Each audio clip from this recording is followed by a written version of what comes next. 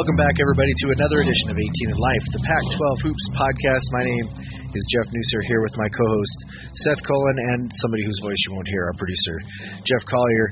And Seth, you know, it seems like this is sort of a broken record, and so we're gonna try to sort of limit this. But you know, again, not another great week for the Pac-12.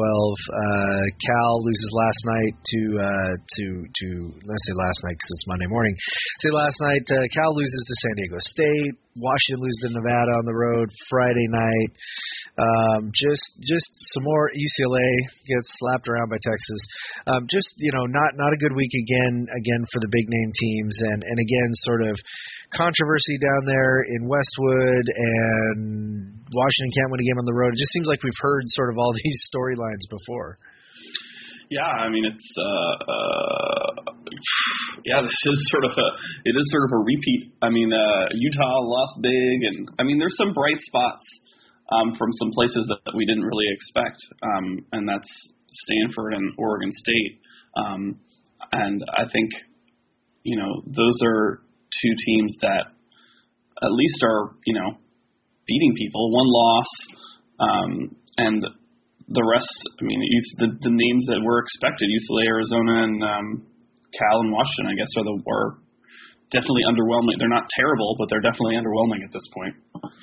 Yeah, and you know, we'll get to those other teams that are sort of exceeding expectations maybe a little bit, but you know, Washington did get to catch basically just overtime of that game. Happened to flip it on at just the right moment to watch the end of the Deonte Burton show, which I will say that I warned you about. You did. Well, it wouldn't have been an issue if they hadn't. You know, it was shaping up to be a good game. You know, they had gotten down early and they came back and they showed some, you know, moxie. Terrence Ross was having a terrible game, but the other guys picked it up.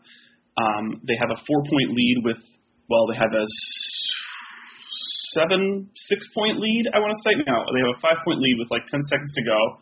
Some guy hits a circus shot. Then Darnell Gant misses. He hits the first center 1-1. Clanks off the rim on the second. They get the ball. They drive. They race down court. Tony Roten's supposed to foul because they're up 3. He thinks he fouls. He doesn't. And what ends up happening is they give Burton a wide open shot at the top of the key. He drains it, and then overtime he just goes nuts. So, you know, if they miss either of those 2 threes, everyone's like, oh, you know, it was a tough game. It's on the road. Do they win? But they both go in, and now it's back to, Huskies can't win a game on the road, and what does this mean? And right, we'll see. I mean, they definitely got a chance to change the conversation. They play Marquette on Tuesday, and then Duke later in the week. And I think they can. Well, might be a little much to say they can play with Duke, but they have the athletes to play with Duke. So, you know, hopefully they can flip the script on that. But you know, again, people are pulling out the whole "why can't they win a close game? Why can't they win on the road?" kind of thing.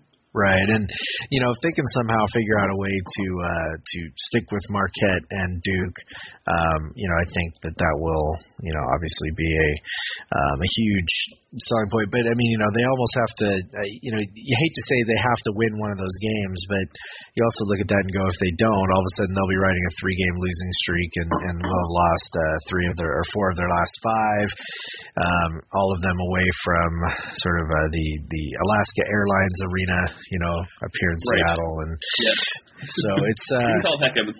Yeah, I know. I was like, no one calls it Alaska Airlines Arena here. Yeah, Heck Ed, and so you know, it'll be interesting to see. They you know, that non-foul with Roten, I think. You know, he's such a talented kid. You know, there's no doubt about that. But he also is, you know, somewhat. Sometimes you wonder like where his head's at, and you know, well, I mean, here's what I would say. It's not so much the not getting the foul. It was more like the okay, I foul the guy, or I think I foul the guy, and then I'm going to sort of stand there and incredulously stare at the referee, like I can't believe you didn't call a foul there, and you know what I mean, and not sort of sticking with the play. And I think that's where I say, like, you know, just sort of wondering, like, I think it seems like he sort of makes makes assumptions on the basketball court sometimes. And I'm not just talking about the foul. It's his passes and some of his shot selection, and just sort of assuming that teammates are gonna be wherever. I guess and it wouldn't be such a maybe it wouldn't be such a thing I'm being critical of if he didn't do sort of boneheaded things sometimes and sort of ooze such confidence, and maybe it's the swagger that is sort of getting me. I don't know. Yeah, he's young. He's even young for being a freshman. I think he's only 17, or he's very close to. He just turned 18. He was 13 when he was a freshman at Garfield. So, I think in a way it's almost that he knows the game so well. I think sometimes that he expects things to happen, and when they don't, I think it kind of throws him off. I think he felt like he did foul the guy, so what's he supposed to do? Tackle him? It all happened kind of in a blink of an eye. So when I saw it live, I didn't even know really what happened. I thought he just kind of went for a steal, which is something that he does all the time too. But I don't know. He's a terrific, amazing player, and he's not just having an impact scoring and making passes. He's getting rebounds. He's doing a lot of things on the court. He's playing great defense. So, I think Roten so far is as good, if not better, than advertised. And yeah, of course he's going to just do kind of boneheaded things. But I'll take that over the alternative of I don't know what. So yeah, and I think it'll be interesting to see him against in Madison Square Garden against Marquette and Duke. He is a guy that likes the big stage, and hopefully he doesn't, just go nuts. Hopefully he plays in the system, but yeah. Well, one interesting thing as I'm looking real quick, and we'll wrap up Washington here in a sec, is that he's actually using about 36% of UW's possessions when he's on the floor, which means he's 36% of the possessions when he's on the floor ending with him doing something, a shot, a turnover, an assist, whatever. His offensive rating, though, on those possessions is 86, which is exceptionally bad. That's 100 would be average. It's basically a metric of sort of points produced per possession used, basically. And so, for a team who is basically scoring 1.09 points per possession, he's only scoring 0.86 on the possessions that he uses. And so it's basically what the main issues are. His shooting has been bad, and he's turning the ball over a lot. And it's kind of those two things combined are causing some major. That's sort of what's dragging it down. He's only made 46% of his twos. He is getting to the line at a really good rate and drawing tons of fouls, but he's only making 48% of his free throws. 48%, I know. Which is I don't know what to make of that. I would assume that as somebody who saw him play a lot in high school, you can tell me that you don't know what's going on and that he can make his free throws.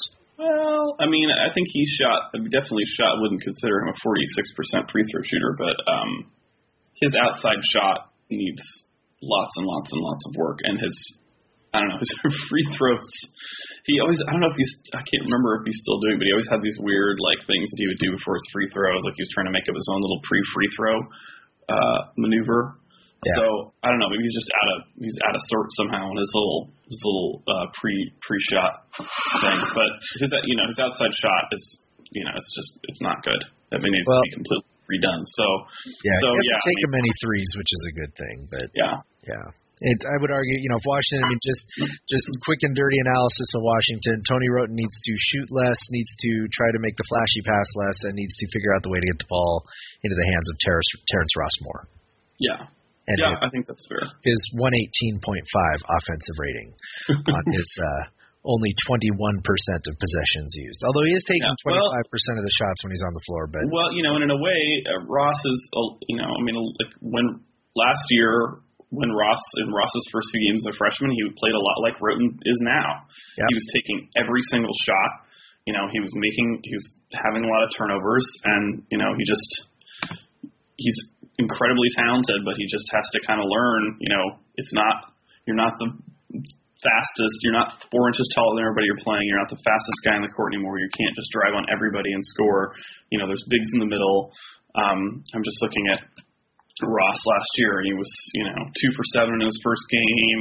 They played Kentucky. He only played 10 minutes, took one shot. They played Michigan State. He was 1 for 5. He was 0 for 4 the next game. So, I don't know. It seems like Roten's been playing a little more minutes, and he's getting more of a chance to kind of advertise that hasn't quite figured it out yet. But yeah, well, and I think he dominates this season. Yeah, I mean, he dominates the ball in a way that Ross never has. Ross is basically a catch and shoot. Yeah, he's basically a catch and shoot guy. So, but you've got all these guys who are playing exceptionally efficiently in Ross and Gaddy and Wilcox and even Gant. And, I mean, all of them have offensive ratings above 110. And yet Roten is the guy who's dominating the ball, and I don't know. It's going to be interesting to see sort of how Romar kind of goes about that, and if they change things up a little bit against Marquette and Duke, because obviously he's the same kind of athlete as you would find, or maybe even better athlete than you would find with Marquette and Duke, but those are two teams that are going to play. Pretty high pressure defense and potentially force him into more errors. And his high risk, high reward style, I think, is gonna may or may not serve them well. I don't know. It's gonna be interesting to see. And then, of course, UCLA, which let's just give sort of the 2-minute nod to UCLA and the disaster down there in Westwood. Got slapped around again by Texas. Reeves Nelson doesn't play the entire second half. Josh Smith plays 5 minutes in the second half, just sort of visibly continuing to be out of shape. Howland continues to say Josh needs to get himself in better shape, and I'm like, dude, we are 6, 7 games, 8 games into the season. If you're not in shape now, you're probably not going to be.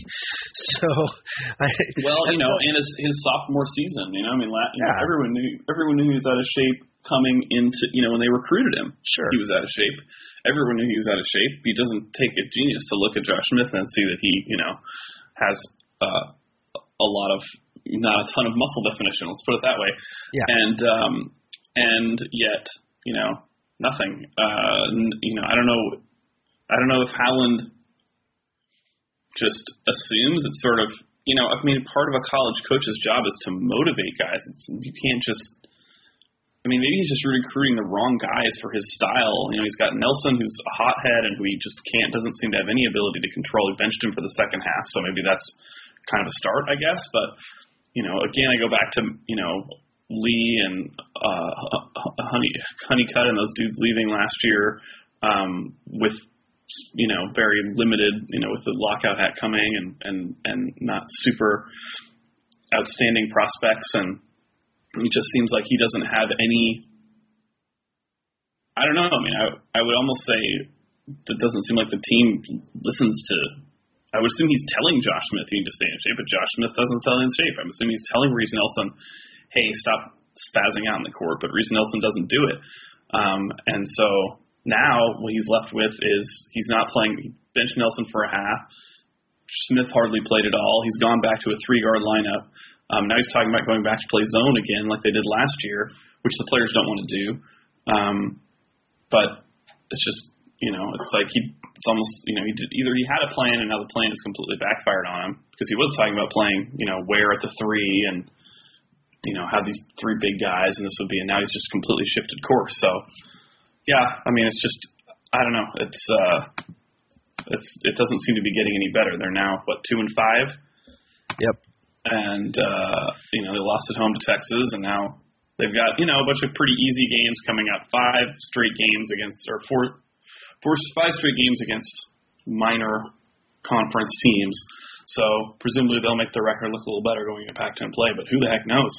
Yeah, they'll probably lose at home to Richmond. I will say that Richmond's a good A-10 team, but the other teams in between, Penn and Eastern Washington and UC Davis, UC Irvine, all of them either home or semi-home, where they're playing, nearby or whatever. I don't know if that's Ken Pomeroy really puts these. I know Ken Pomeroy puts these semi-homes. I'm guessing it's probably like.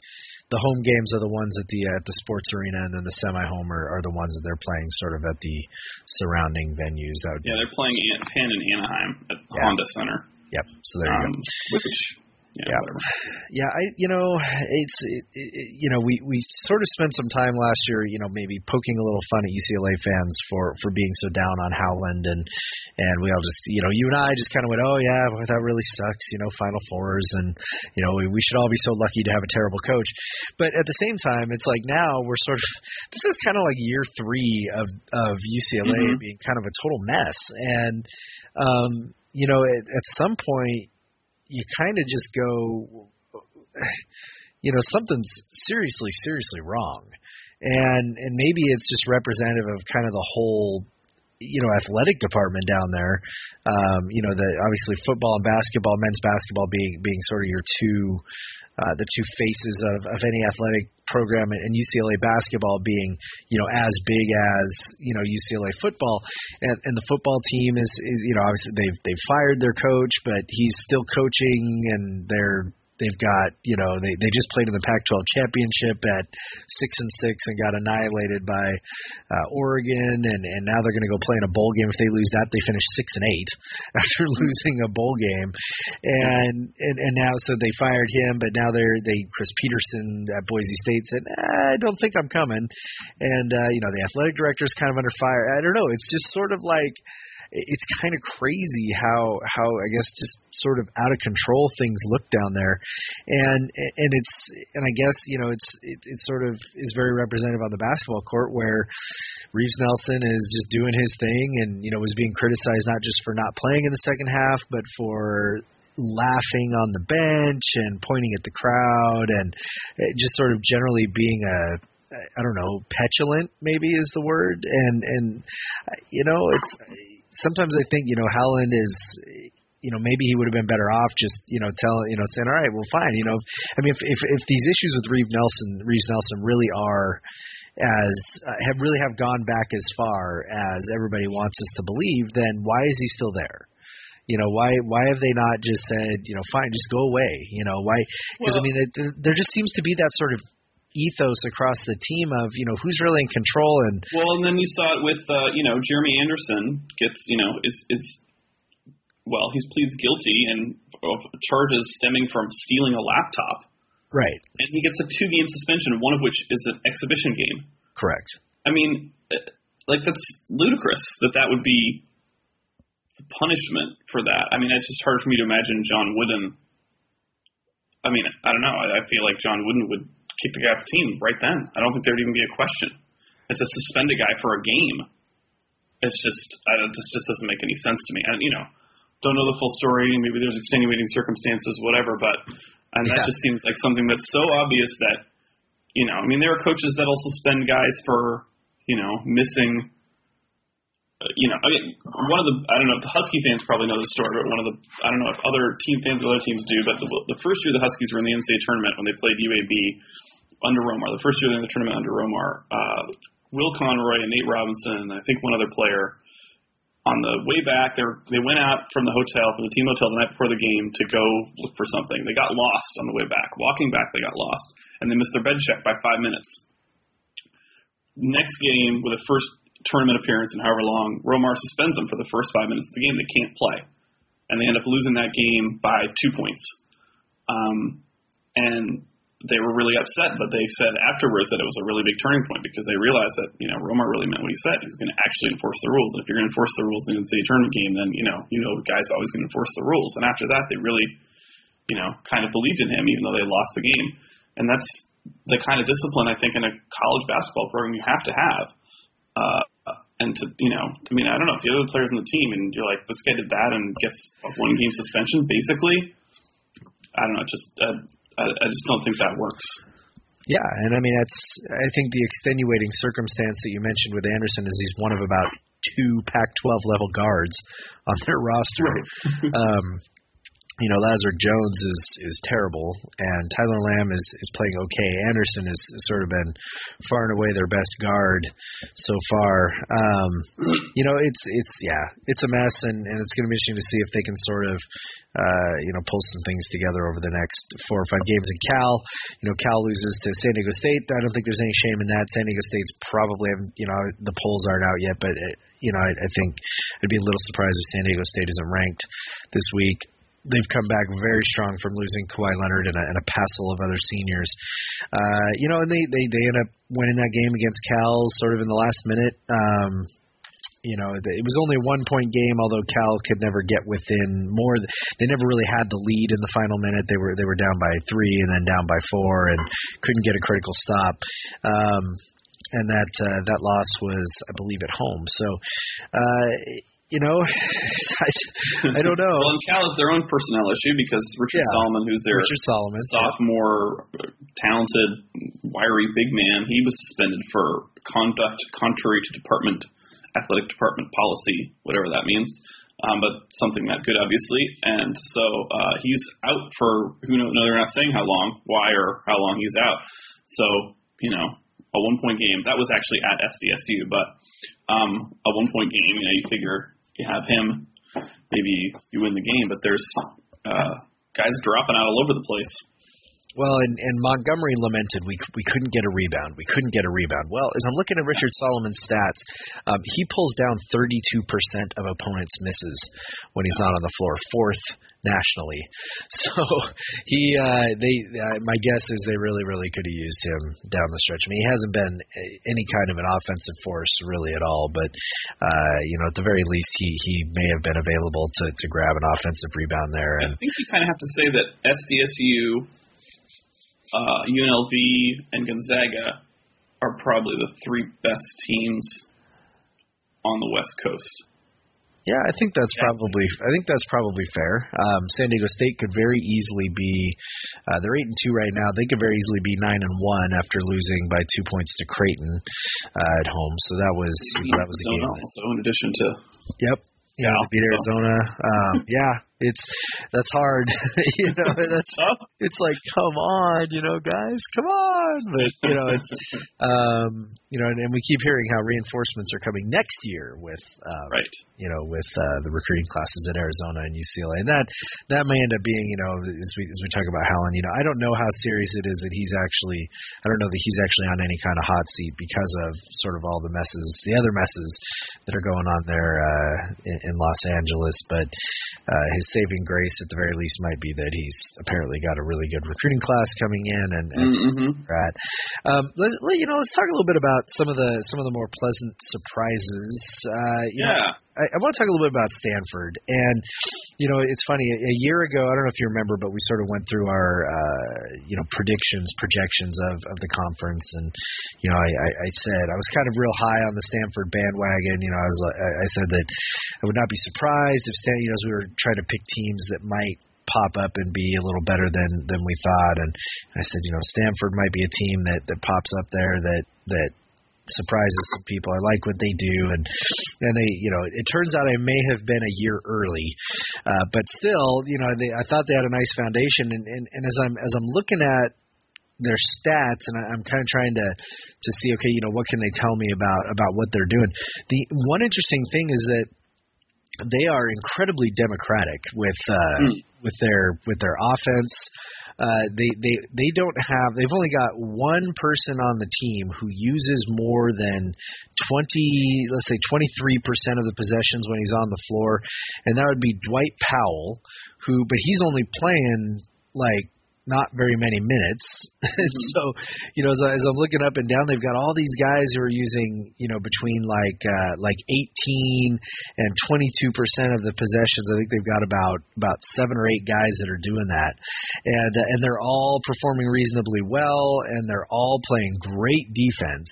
That I think is where they've hung their hat this year, and it's really made a huge difference. I don't know. It's kind of fascinating to me that seeing a team, literally going they are literally going 10 deep in every game, and they're just rotating guys in and out. And one of the things you mentioned when we were talking about this off the air is they just they throw just so many big bodies at you. Yeah, I mean they have they have a big front line, and not just a tall front, not just tall guys. Josh Owens at 6'8", and Dwight Powell, but I mean they're strong guys up front. Anthony Brown on the wing, 6'6", 200, and then they have this sort of a few Zimmerman, who's sort of this I would say a very, very, very poor man's Mark Madsen, who comes in and sort of provides energy and yells a lot and looks crazy. And then they've got a guy who wasn't playing early in the year, but who's played a lot more, John Gage, who's from Vashon Island, Washington, who is sort of old school Sonics fans, maybe a little Sam Perkinsy. He likes to shoot the three a lot, draws guys out, and has been knocking down that shot. So yeah, I mean it's they've got really big height, and that is a big advantage for them. It's going to be interesting to see. Owens and Powell really haven't done much. At least not what we expected. I think we sort of expected that both of them would lead the team to wherever it was going to go, and the reality is that they haven't. Owens has been pretty good, but not spectacular, I guess. Right. So, I think if I'm a Stanford fan, I'm very encouraged by that fact. I mean, I know that it would sort of be tempting to wring your hands and say, why aren't our best players, why are two guys that we thought were going to be our leaders, why aren't they playing better? But, when you are able to have success and your better players are sort of struggling, that's definitely a good thing, and they went out and beat North Carolina State Sunday night at home, which is a good win. Not a an earth-shattering win by any means, but a good win. And now it's gotten to a point where Ken Pomeroy is projecting the most likely outcome for them in terms of overall wins being 25 overall wins. Wow. They're between 24 and 25, and then conference wins most likely being between 13 and 15 wins, which I don't know if I'm quite ready to go that far yet, but the decent teams that they've played well. They beat Oklahoma State pretty good. They nearly beat Syracuse and held off a feisty North Carolina State team. So the key for them, and like I said, it's the defense. I'm looking up and down their defensive profile here. I mean, they're holding teams to low shooting percentages. They're forcing a ton of turnovers. They're not allowing a lot of offensive rebounds, and they're keeping the other team off the line. It really is pretty remarkable. At this point, Pomeroy's got them ranked as the 9th best team in the country in terms of adjusted defensive efficiency, which still does include, I believe, some projection element from last year, but it sort of becomes less and less with each passing game and passing day, but that is impressive that they're only allowing about 0.87 points per possession on an adjusted level. So they're really good. And then Oregon State. Oregon State is doing what continues to do what Oregon State does, I guess, this year, which is play super fast. Although their game against Towson was super slow, 58 possessions. That may have had more to do with Towson, and also may have had to do with the fact that it was a complete and total blowout. That's what I like about Oregon State's done this year. I mean, I really think when a team's gotten good when not only do they win the games that they play against inferior talented teams, but they blow them out. They should. And Oregon State, who has had a history under Craig Robinson of losing to teams that they absolutely should not lose to last year, to Seattle U and also to Montana. This year, they beat Montana by, quick math, 36 points, 35 points, 25 points, pardon me. They blow them out. They beat Towson by 20 points, and to me, that's really the mark of a good team is when you're, playing as the way you should play against everybody, and they're doing that right now. Yeah, they are, and they've got a quasi dangerous game this week against Idaho. They do play Idaho a couple days after Idaho plays WSU, so I don't know, maybe they'll be tired, who knows. And I do have to say about OSU is we had a lot of fun last year again when we weren't making fun of UCLA fans, of making fun of everyone saying, "Oh, Jared Cunningham's the best defensive player in the year. He gets so many steals, ha ha ha." True. But he's the point of the 1-3-1 zone. Who's leading the conference in steals right now? Yep. They are they're still getting a ton of steals. Him and Ahmad Starks lead the league. 2.8 steals a game. That's nuts. Yeah, he's. I would say you could make a really good case right now for Jared Cunningham kind of being. I don't know if we'd say in the lead, but being right in the conversation of best player in the Pac-10 right now. He's disruptive on defense. He's drawing a bleep ton of fouls on offense. Pomeroy's got him down for 9.1 fouls drawn per 40 minutes, which is 5th in the country. So he's taking a ton of shots, he's drawing a ton of fouls, getting to the line, he's making 77% of his free throws. He's not turning the ball over. He's not really assisting anybody, but he's putting the ball through the basket, right. So that doesn't really matter too much. So his offensive rating is 113, which is excellent for a guy using about 27% of possessions, and it's I'd say it's all positive. He had the best game of anybody in the conference this year, 37 against Texas, and that. Yep. Crazy fast pace, but overtime win. 37 points on 18 shots because he got to the line 23 times, which, hey, good for him. So, I think he's if we're talking player of the year, I think he's got to be up there for sure. Yeah, I think so. Any other pleasant surprises you wanna? I don't know. There aren't really any other pleasant surprises, I guess. No, I wouldn't say in the I kind of feel like maybe Arizona State's starting to put it together. Yeah, a little bit. Like they won a game, which is always a plus. Well, they won on the road at Tulsa. Tulsa's not a terrible team, right? And then they're finally starting to get Keala King, who was very, very highly touted recruit and didn't do a whole lot last year, is starting to score. He was sort of talked about as like a Kawhi Leonard type. He can kind of play all over the floor, and he's got a lot of skill. You didn't really see it last year, but this year he's starting to pick up his scoring, and they really need that. He was 1 for 18 from 3-point range last year, and now he's shooting like a reasonable amount, a reasonably decent percentage. So they really need some scoring from somewhere else, and they're getting it from him. So I'd say that's sort of a good sign. Yeah, and Trent Lockett is playing very, very well for them, shooting very well. He's not taking a ton of threes, but he's making 62.7% of his twos, which is a super high number for a guard. So he's playing very well. Carrick Felix, who is a guy they expected a lot out of the first couple of years and didn't get much out of, is also playing well, shooting well, getting to the free throw line, not taking as many shots as those other guys, but also playing pretty efficiently. It's kind of weird as I'm looking up and down their profile here. You've got Felix and Lockett and King all sort of they are all above 100 in offensive efficiency, with Lockett and Felix both above 115, and then you've got 1, 2, 3, 4, 5, 6 guys who are all under 90. Yeah, well, that's their problem. But if they can get a couple of guys scoring, then maybe they've got a shot at doing something. It's going to be interesting to see what happens when they play a team that can actually take away a couple of options at a time and force the other 3 guys to try and beat them. It's kind of the same problem the Cougars have as they've tried to get their season back on track. Is they're sort of constantly playing with usually about 2 guys on the floor at a time who are not even remotely offensive options, Marcus Capers and Charlie Inquist, who are just bad offensive players. Although Charlie, we joke at Coug Center about Charlie Ball because he's just very tall and very, very white and just very awkward sometimes. But he did have 20 and 13 this past weekend against Eastern Washington in a sort of easier than expected victory against the Eagles. So maybe we should stop teasing him because he did have a very good game and he works very hard. So that's good. Well, sometimes that's all you can do.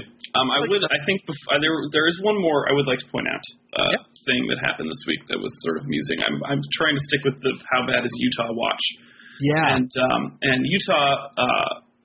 We'll set the scene with Fresno State on November 30th hosted the Academy of Art Urban Knights, a Division II team out of Southern California, and beat them by 30 points, 85-55.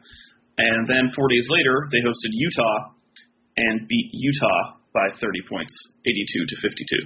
Correct. So the conclusion that one would draw from that is that Utah is equally as good at basketball as the Academy of Art Urban Knights. And perhaps one should not draw that conclusion, but given how Utah has performed, I don't know that that's necessarily completely crazy. Yeah. So they continue to just set new lows for incompetence, and I really do not think they will win a game. Well, they do play Cal State Fullerton this week. Idaho State is probably their best. And Idaho State, yes. So they've got both of those at home. So you know, who knows what they. Yeah, no, that's a good point. So yeah, I don't know if they'll be favored in those. Are there even lines on these games? Probably there are. But I will say that Pomeroy does project them to win in both of those games. Although the Cal State, the Cal State Fullerton game he's got that as a toss up, which basically means that, you know, he would favor Cal State Fullerton on a neutral floor, but playing up in Utah, it's a coin flip. And then the Idaho State game, he actually does project them as a 6-point favorite in that game. But the rest of them, it's a whole lot of L's the rest of the way down. They play BYU in the I don't know. Do they call it the basketball holy war out there? Do they do that? I don't know if they. Yeah, I'm not sure how that works. I mean, yeah, out here it never really. They say, you know, the Apple Cup of basketball, which never really takes hold. No one says that. I know it seems kind of silly. Yeah, it seems kind of silly, but you know. I mean, I'm trying to. I don't know how much of a home court advantage Utah will have. They lost their last game at home by 22 points to UNC Asheville. Yeah. And the listed attendance, mind you, the reported attendance was 1,645. They have a large arena, if I'm not mistaken. Yeah. And if the reported attendance is 1,645, you can probably bet there are about 500 or 800 people there. Yeah. And then excuse me. Pardon me. This was in the Bahamas. Forget it. Yes. Forget it. That was in the Bahamas. I take it all back. All right. We should probably just move on. Yep. Well, I don't know. There's very much else to say. You know, USC, they might not win another game until I don't know when. They got New Mexico, they got Georgia, they got TCU, which TCU isn't very good, but also isn't terrible, and Kansas remaining in their non-conference slate. Oregon is a team that we didn't really talk about. They lost another guard, which I talked about another freshman point guard. Yeah, no, we didn't. We talked about Jabari Brown. That's right. So we did not talk about that last week. They did lose another guard. They went out and got really just sort of manhandled by BYU, which a lot of people think BYU sort of kind of like the San Diego State thing. You know, BYU did not just fall off a cliff. They are still playing well, and that's still a good team. And so they have still have a lot of like 27-year-old guys in that team, and so of course they do. They're bigger, and you know, they kind of have some. You know, they play together well. So yes, yeah. I know that, you know, some Oregon fans that I sort of keep in contact with on Twitter, you know, were pretty disappointed by the game. They said, oh well, it wasn't even as close as that 14 points. And I have to say, you know, again, you know, losing to BYU in Salt Lake City, you know, as much as you want to say that's not literally playing at BYU. It's, I mean, as close as you're going to get. So I don't know, no shame there, I guess is what I would say. I don't think so. No, not at all.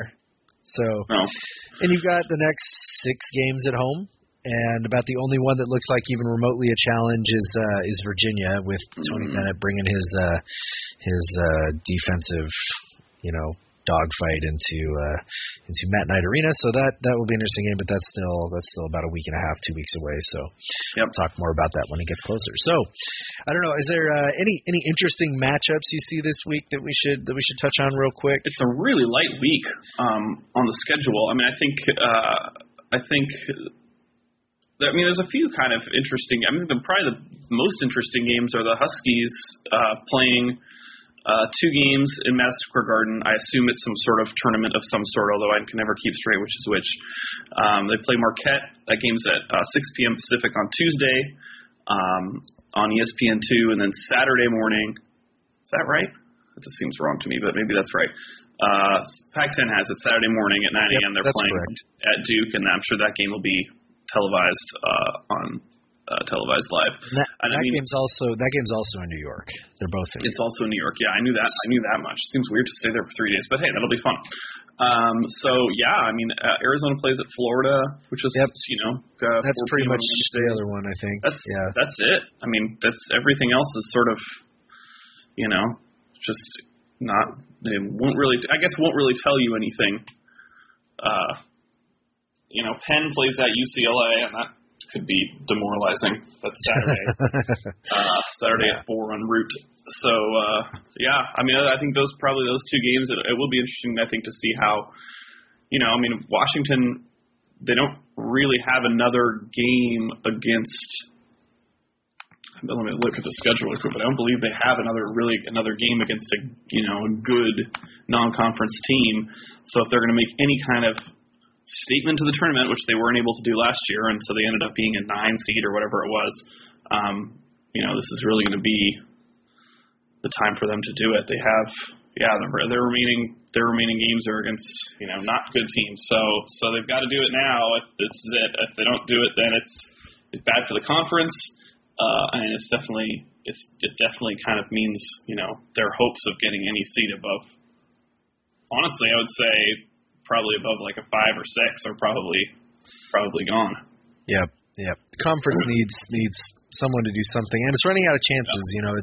We're reaching that point in the non-conference schedule where teams sort of finish out with a string of non-conference patsies as they head into finals and things like that. Coaches, I don't know if I would say notoriously, but they do schedule fairly lightly heading in, the second, third week, fourth week of December, with finals and Christmas and all of these things that they tend to not have a lot of high quality opponents heading into conference play. So need to get something, I guess, now and something to try and raise the profile of the conference, but not feeling too confident about any of those things. So it's going to be interesting. I don't know. Yeah, I mean, let's hope they don't like Washington go into New York and just get annihilated 2 different games, and same thing with Arizona flying out to Florida. 2 years ago, yeah. I think this could be a nice week, or it could be a terribly ugly. Be our Waterloo. All right, everyone's sending good thoughts. Good thoughts. Yep.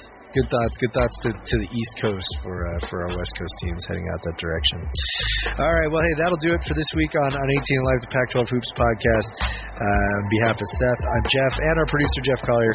Thanks for joining us, and we will talk to you again next week.